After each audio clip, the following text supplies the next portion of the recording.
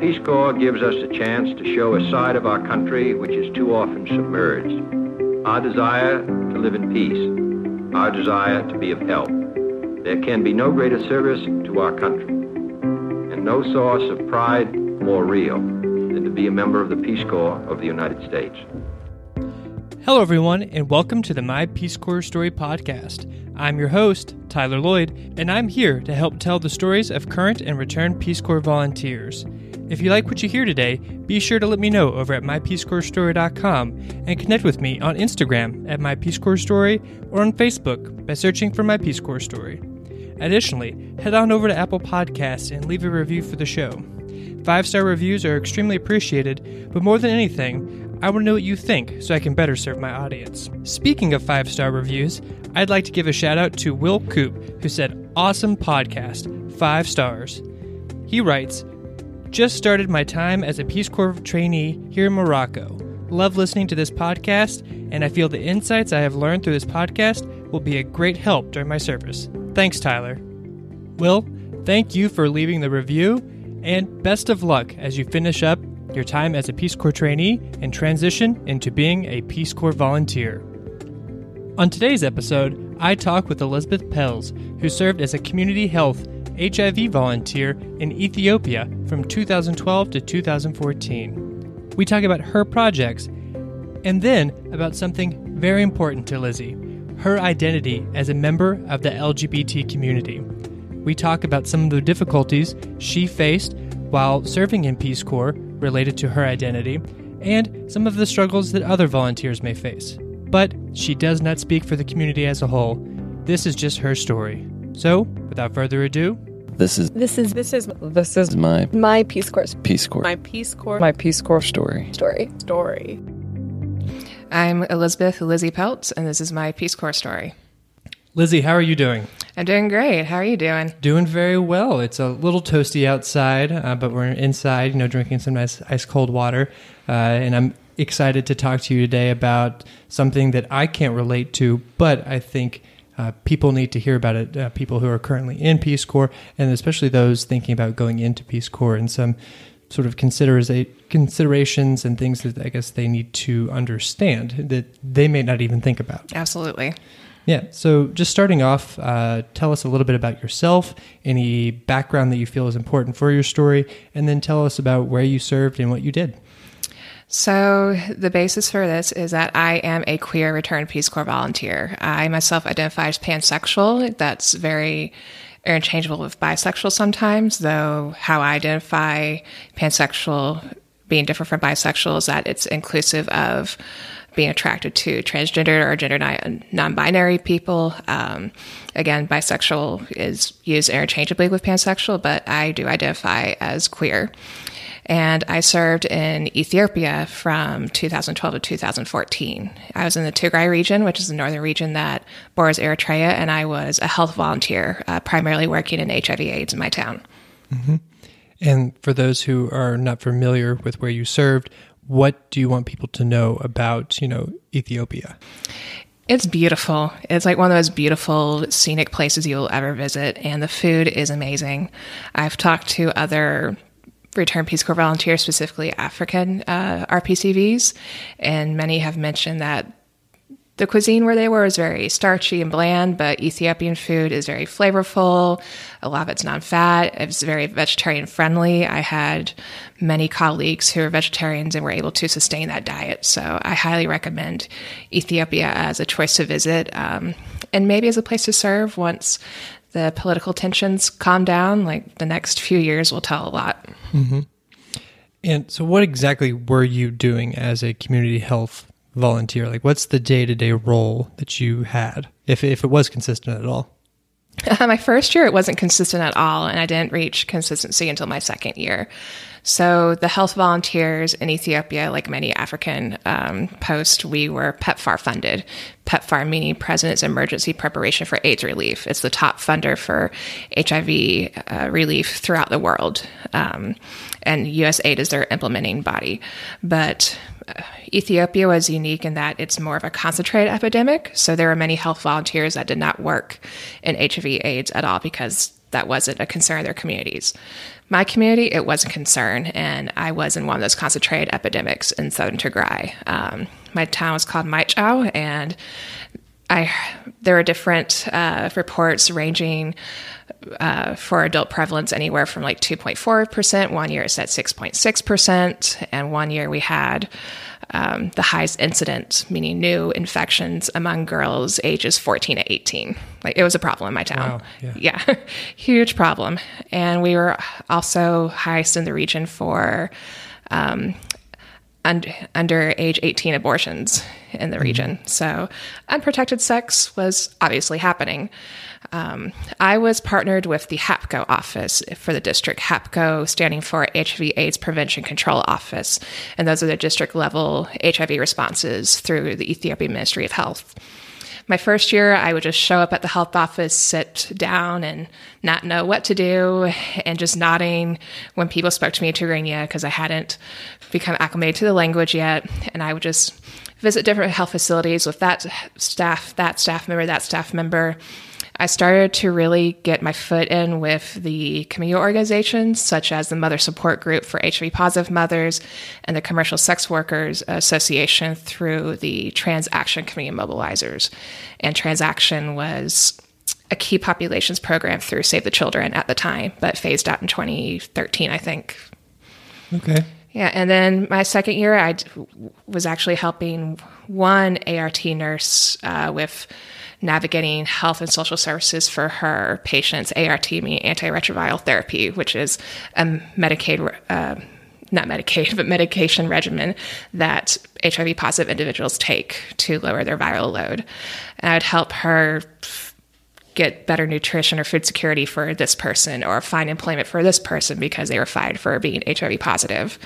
And I was actually awarded a PEPFAR grant to improve the Preventing Mother-to-Child Transmission program at the health center. And the main goal of that was to decrease mother-to-child transmission by getting more women to give birth at the health facility, because most Ethiopian women choose to give birth at home with medically untrained midwives, and during pregnancy, childbirth, or breastfeeding, that's when HIV can be transmitted to the child. But the first year of that project, it was very slow progress. You know, it's like before they got the money, they were very active, but once they got the money, it just came to a halt for a while, and I actually had to get the district head to get involved to move things along. But by the end of the second year, we actually did see significant results. It started around maybe 75 to 78 women, one of those numbers that actually gave birth in the health facility that year. And it rose by over 160% within 2 years. Wow. Yeah. I was very proud of it at the end, especially because I had very low expectations at the beginning. I was feeling very down myself because I felt that staff and other community members weren't following through, but it was a learning experience on how I could better engage everybody involved. And it resulted in high impact intervention. Yeah, it sounds like you were able to do some really good work there as a volunteer. I hope so. Yeah. And then in that, what is one of your favorite memories of Peace Corps? Something that you've really hold on to, you think back and you're just yes, this is one of the highlights of my service. So Timket, which is an Orthodox Christian holiday, not just in Ethiopia, but in Russia or other places that have a very strong Orthodox Christian presence. It's the Epiphany, celebrating when John the Baptist baptized Jesus. I know this because I was raised Catholic. But Timket in my town, Timket in Ethiopia is huge. It's a huge parade, down whatever city or town you live in. In the capital in Addis Ababa, it's huge. But in my town, it's especially beautiful because I lived in a mountain town, and it would start from one church on this one hilltop down the road to this other church on the hilltop. And across the highway on the side of this mountain, they would have Raya wrestling. So Raya was the area of Tigray I lived in. It has its own dialect of Tigrinya, has its own dress, has its very unique culture, including wrestling. And both years I had other Peace Corps volunteers visit me. And my first year, it was only 2 weeks after I had sworn in, but the two Peace Corps volunteers who were in my language group, who we had the same culture and language facilitator, they decided to visit me. We decided to hike the mountain on the edge of my town that day. We got to see part of the celebration from that high point. And then the next day, we hung out on the roof of one of the cafes in town and got to see the parade happen. It was colorful, it was festive, it was joyful, and we just had the best time in our first month. Mm-hmm. No, those times of celebration are always a high point when your community is coming together and you get to have this cultural experience that I guess you know you're going to have some degree, but when you're actually in it, it's unmatched. Mm-hmm. And then going the opposite way, you know, as I ask pretty much everybody that comes on the show, I ask for the good, and I also ask for the bad. Can you share one of the less favorable memories from your time in Ethiopia? Sure. So most of them were linked to sexual harassment. I feel that's common among many female PCVs and RPCVs. But I remember this specific one because in my second year, I had really gotten hold of Tigrinya. I was able to communicate with my colleagues without a translator. I was able to travel around by myself. I was gaining fluency. But that also meant I could overhear what everybody would say about me. Mm-hmm. And one time when I was walking home from the language school where I was teaching the English class at night, I had a Tigrinya teacher in town. He had opened a school. And that night I was walking across town from the language school and walking towards my house around maybe 9 p.m. And I'm by myself and I see these three older men in their like big white gobbies. They're acting kind of delirious or drunk. My guess is drunk.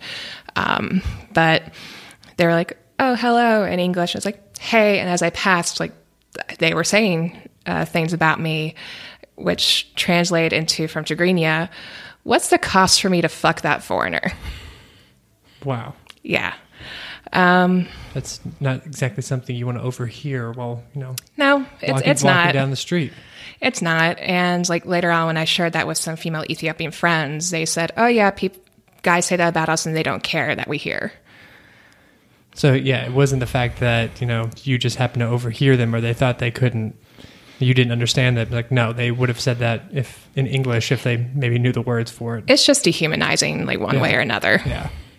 Wow.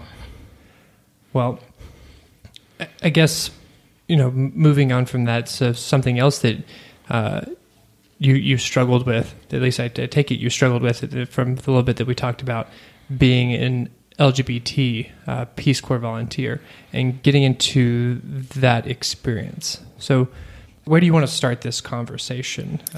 Well, before I say anything else, I want to make the point that my queer experience as a Peace Corps volunteer is mine alone and is not the same experience as all queer volunteers. Mm-hmm. We have similarities, but we also have differences. And I did come into my experiences with some privileges, such as straight passing or being a white female and also not being homosexual. So I did have access to physical intimacy, while many others did not, or because of gender roles where they served, they were not straight passing. Mm-hmm. So I was able to, in some instances, move around undetected, while other volunteers cannot. Yes. So I feel that point needs to be made. My experience as a queer volunteer is not the same as all queer volunteers. Mm-hmm. As everyone's story, you know, you're not representative of everybody like you, or with whatever demographic you self-identify. In the end, your story is your story. Of course, but I always have to make that point because those out looking in, one of us represents everybody. Yeah. Just like when we're Peace Corps volunteers, host country nationals think that this one American represents all Americans. Yep. Mm-hmm. And I found that stereotype to be true on the part of non-queer people about queer people from both host country nationals and Americans. Mm-hmm. So then let's get into your experience. So I guess my question leading into Peace Corps, how long had you self-identified as being queer prior to Peace Corps? About a decade. Okay. Yeah. Because I know that I served with a few people that had, I guess, recently had come out as being homosexual before they started, and that has a whole host of its own complexities. So, but you had lived as understanding of like, I am queer. This is who I am for a decade. Yes, I had self-identified, but I had not lived unapologetically as queer. Okay. And actually, I haven't been unapologetic about it until very recently, actually moving to DC. So post Peace Corps. Okay.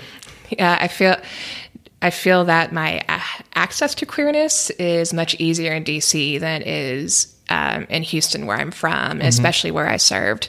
And that's a common experience among many queer individuals that come from quote, quote, red states. And a queer individual who I served with in Ethiopia, shared that with me. And we discussed that many times, how access to queerness itself can be a privilege. So you had self-identified for a decade, but maybe not acted on it or been as vocal about it. And then, coming into Peace Corps, were you given any sort of, I guess, warning, or was there sort of any indication of, okay, this is what is it, like what the people of Ethiopia find, what they think about it? So in the initial application, that's a point made, I feel. I forget where it was, like in the post-medical application or the placement officer interview, but that's discussed very briefly. And it's like, okay, are you aware that you will have to go back into the closet? Is that something you're willing to do? Are you willing to abide by laws that are homophobic, et cetera, et cetera?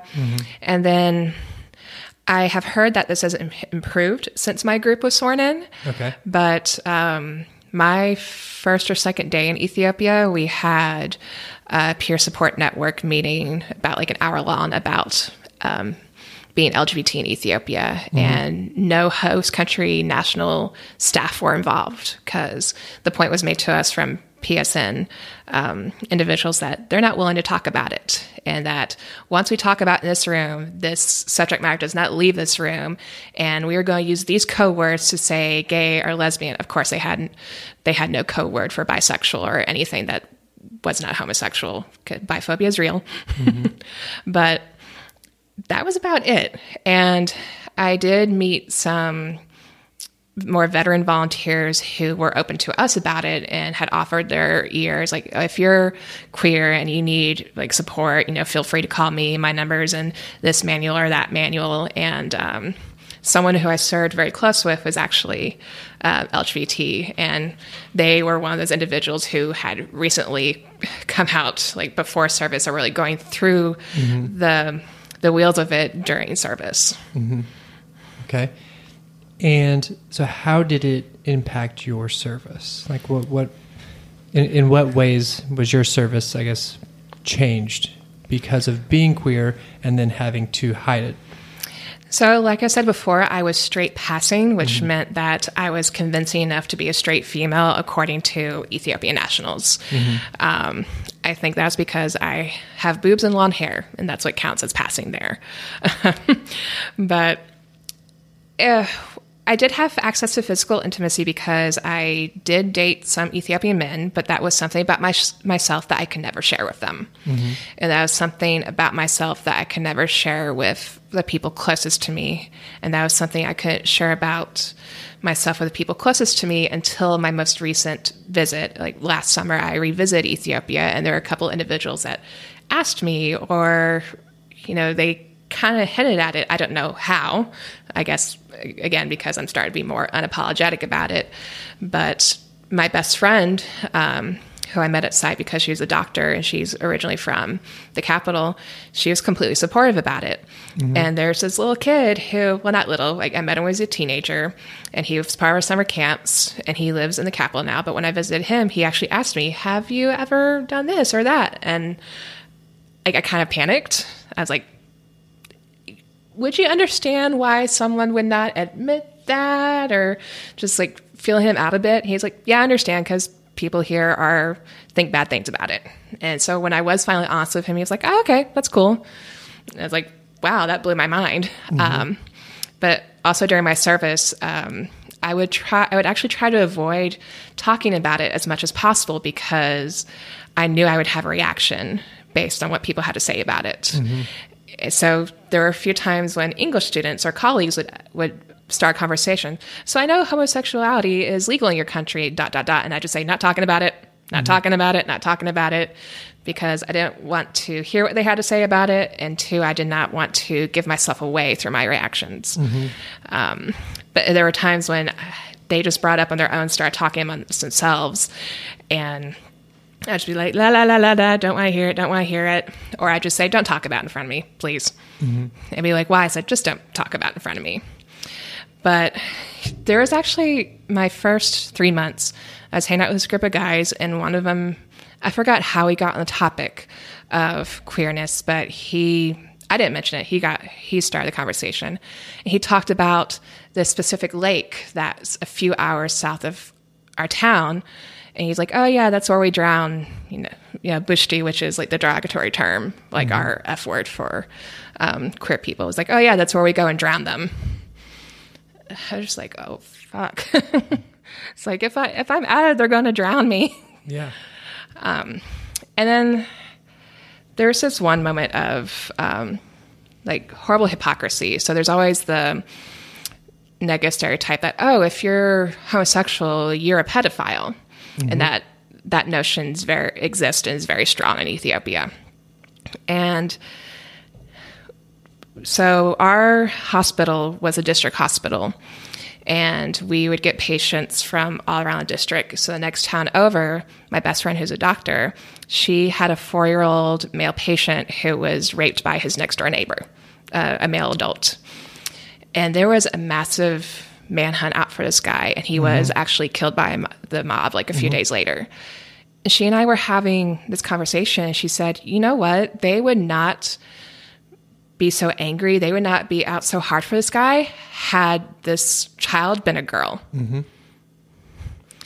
And had and were that child a girl, I personally feel that the rape would be no less tragic. Rape is rape regardless of who does it to whom. Exactly. But if it's heterosexual, it's easy for many to minimalize it. But if it's homosexual, it's like, no, this is proof that homosexuals are all pedophiles. When it's like, well, pedophilia happens by heterosexual means as well. So it really broke my heart that if it's a heterosexual rape, that they would minimize it, especially for a 4-year-old child. And that the rape of a child is not what they're angry about, but the fact that it was homosexual. Yeah. That was the thing that set them off. That was the last straw. Very interesting. So I had conversations while in Peace Corps, both about rape, heterosexual rape. We got on different topics just throughout my service, but I also had the opportunity to talk a lot about homosexuality in the LGBT community. And since I do not identify within that community, I was fortunate enough where I could take it on head first. It's like, okay, let's have this conversation. As a straight male, like, what's your problem with it? Like, and, sort of pick their brains and poke at them and be like, I don't get it. Like, is it that you're just uncomfortable with it? Like, what's wrong? And I got to start to have these conversations. And I know with like older adults, it was a losing battle. I would, of course, I would try. But I had this youth group that was actually a karate club, and I got to have some pretty good conversations there. And I think it was a shift within maybe the younger generation that they were starting to question some of the things. They weren't like, full on saying, yes, it was acceptable, but they were sort of hesitant to say that it was wrong. And so I did see some hope there, at least some shifting of mindset in Burkina Faso. Did you see that sort of a little bit with generations? Did. Actually, I very much did. And I feel that exists in many, if not all countries, is that the changing perspective through the generational differences. Older generations, of course, like to say that Westerners, Americans, we brought homosexuality to Ethiopia or this place, and it's like queer Ethiopians exist with or without us. And there are, since my service, I actually have been in contact with queer Ethiopians, both in Ethiopia and the U.S., but they definitely have to operate with a lot of anonymity, especially through social media. But not just from my stories, but stories of other volunteers who've had these kind of conversations with younger Ethiopians. They've noticed the same thing, where the same person I was very close with who was going through their own coming out just before and during service, they had a talk with their host brother who was maybe like 14, 15 at the time. He just said, "Yeah, I don't understand why people are so bothered by it." I was like, "Are you serious?" That's amazing. And of course, there were like the adult male Ethiopians who are like, "I don't like man on man, but woman on woman, oh yeah." It's like, of course. As long as it fits the needs of a straight man, it's fine. Yep. And I think it's something that is taught. The fact that it is taboo is taught. It's not ingrained in us. We're not programmed to think this way. Of course. And then when you talk to the younger kids, and they start to question it a little bit more, they're like, doesn't really make sense what the real problem is. Like, as long as you do you, and it's fine. And those were the conversations that I had with them about homosexuality. Since you have an open audience right now of people listening to you who are thinking about Peace Corps applying, or people who are currently in Peace Corps who may identify themselves as LGBT, this is your time to tell them or give some advice. Or I'm going to just leave it up to you, and you take it away from here. But you know what I'm getting at. This is your to speak to them. Reach out to your fellow volunteers. They're your best support, and they're your best advocates. It was like for my group, we had that minimal introduction and talk about it. But to the group after mine, another queer volunteer actually fought tooth and nail for there to be the LGBT sensitivity training for the Peace Corps staff in Ethiopia, because that's, to my knowledge, and what was communicated to me, is that that's actual policy enacted by headquarters. And we had heard that they do that for Peace Corps staff in Uganda for both American and host country national staff. So why wasn't it happening for Ethiopia staff? And so that person fought tooth and nail for it, and it actually did happen. We found out that the staff had shared that they wish they hadn't known that some of the volunteers were queer, but it's a first step to that discussion. So if you're not going to find support anywhere else, fellow volunteers are going to be your support network. They're going to be your safety network, because there are some volunteers that they have fake girlfriends or fake boyfriends to help them in passing. And you know what? If at the end of the day, it's your choice, but if you're non-queer, even if you are queer, and someone asks you to be their fake girlfriend or boyfriend, I say do it. I mean, you'll probably rarely have to see them or rarely put on a show for them, but it's like, hey, you're a safety line, not just an emotional line, but you are a safety line for that person, because we serve in some countries where queer people are murdered. Ethiopia is one of them. No, within my group, we had many fake husbands and wives. And, you visit once and you just establish, nope, that's my husband. He works in another village. And then from that point forward, okay, we respect that. And also, I would never, in any other circumstance, I would never tell a person to pass this way or pass that way. I would never tell someone, don't be yourself. But while serving, that can determine the safety of you as an individual and the safety of other volunteers. And there have been instances among Peace Corps volunteers in Ethiopia, and stories shared with me by RPCVs serving in other countries, that there are certain stereotypical behaviors that can give a person away to host country national staff. And if they're that homophobic, if they're that aggressive, they will take action. And some volunteers have been assaulted because they acted, quote unquote, too gay, or they looked, quote unquote, too lesbian. And I hate saying don't act this way. I hate saying don't look this way. I absolutely hate it, and it's absolutely shitty. But it's whatever determine that balance with yourself and determine that balance among other volunteers is like, what can you do to keep yourself safe while also staying true to yourself? And it's difficult. There's no cross-cutting answer for that, because every single post, even within post, it's going to be different. What the circumstances you're dealing with are going to be different in terms of how you pass and how safe you are in passing as straight. It's like, I hate saying these words. Like, I actually hate saying them, but I feel these are things that need to be said, because it needs to be acknowledged that it's shitty. It needs to be acknowledged that being told don't be yourself for your safety, but also the safety of others, is very shitty. But it's a reality, and hopefully collectively we can reach a place where that's not a reality anymore. Yeah. I mean, little by little, as more volunteers go out and I guess people are more exposed and put a face to an actual person who is of the LGBT community, and it's no longer a stereotype. It's this is this person that I care about.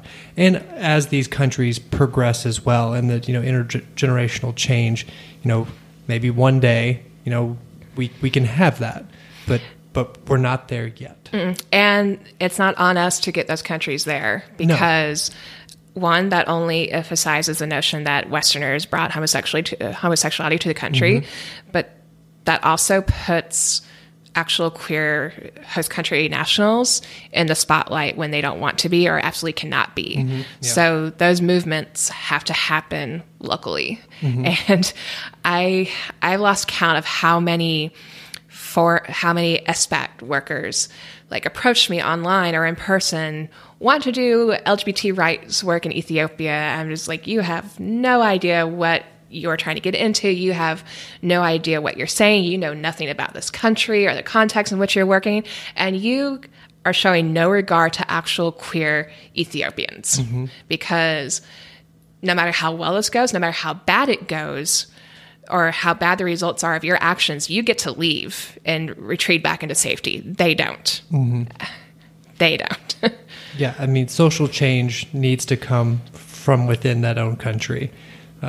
Just not even within LGBT, but every time, if you look at throughout the history of an outside power trying to come in and shift, so it never works. And this is just another deeper layer of that. So it's not us to change it. It's not us to change it. We can definitely be a system of support, but one that's less visible, I feel. And I used to work at USAID, part of their Global Health Fellows Program in their Office of HIV/AIDS, and part of our initiatives were key populations.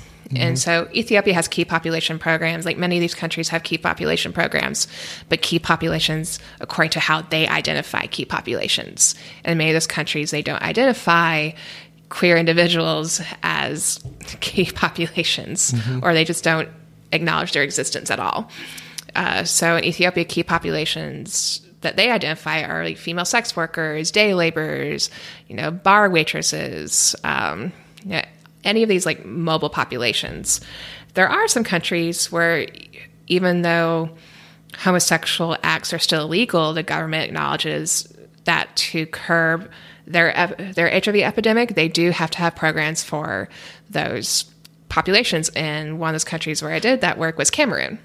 Like, it's still illegal there. Even sex work is illegal there, but the government was very cooperative with us in putting that research in motion, supporting those programs. Because if there's no enabling environment to get diagnosed or test or get services, we're all at risk. As long as only some people have access to those services, everybody's at risk. And as long as that stigma is there, we're never going to curb this epidemic.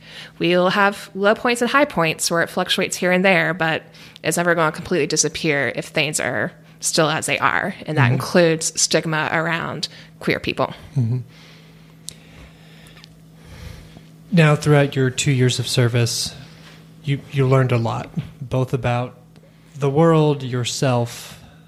What is something that you learned that has stayed with you? One of those lessons that you carry with you in your day-to-day life here in the U.S.? It makes sense to them. Like, no matter how outrageously ridiculous something seems to you, it makes sense to the person.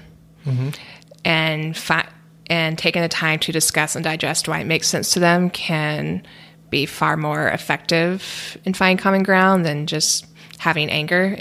Granted, as a queer person, there are things that fuel my anger, including certain programs happening now or being done away with by current certain administration. But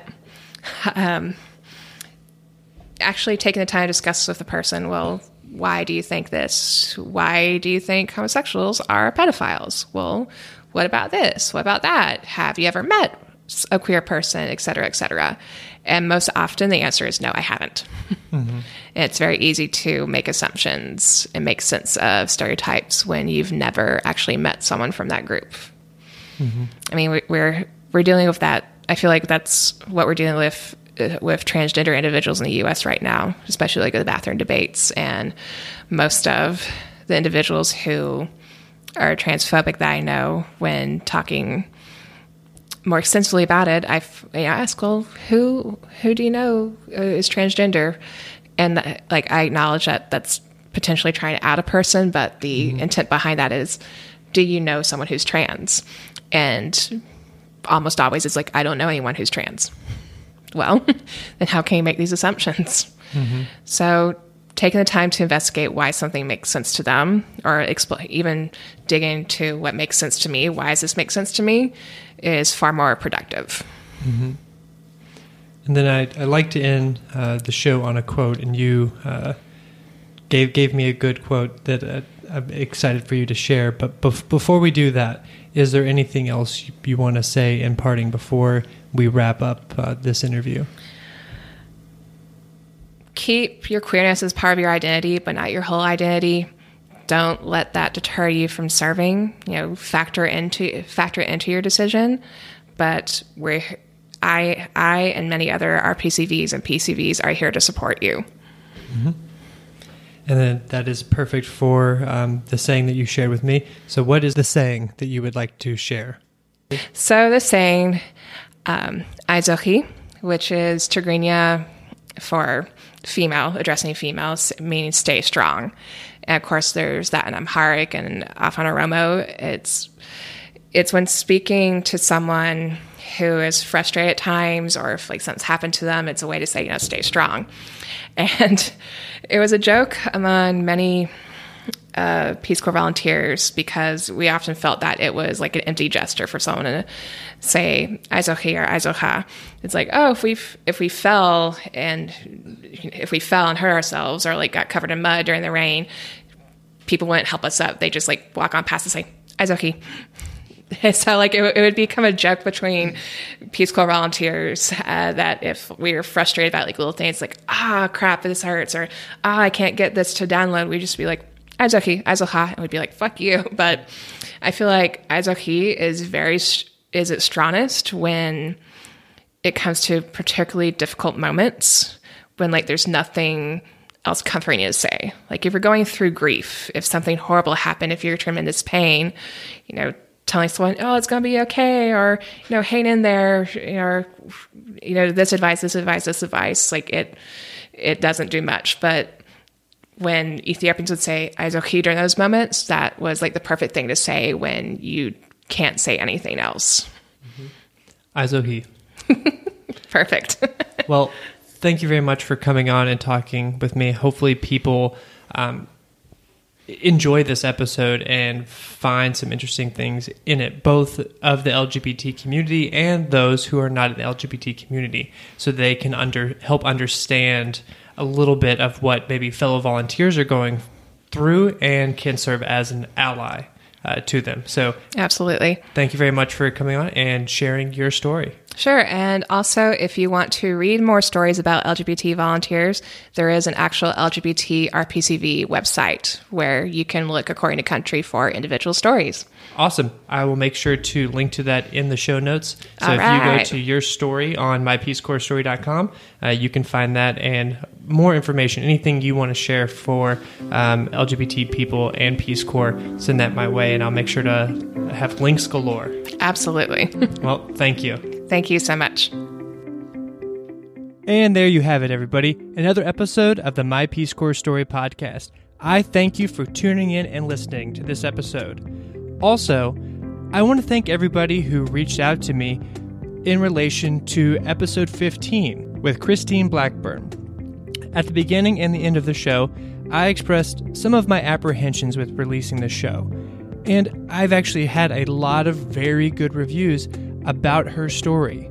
Those of you who reached out expressed how you liked that it broke the mold of the previous stories. And, maybe I was letting my own self-talk get in the way. No two stories are the same, and each one has its own value. As I continue to grow as an interviewer, I hope to learn to balance the need to editorialize and comment on what is being said and letting the interview stand on its own for others to enjoy and form their own opinion. If you ever listen to something and you want to talk to me more about it, or just let me know what you think, you can always reach out to me. Find me on Instagram, on Facebook, or on mypeacecorpsstory.com. And if you want to know my personal Peace Corps story, please check out my book, Service Disrupted, available on Amazon. Every volunteer has a story. What's yours?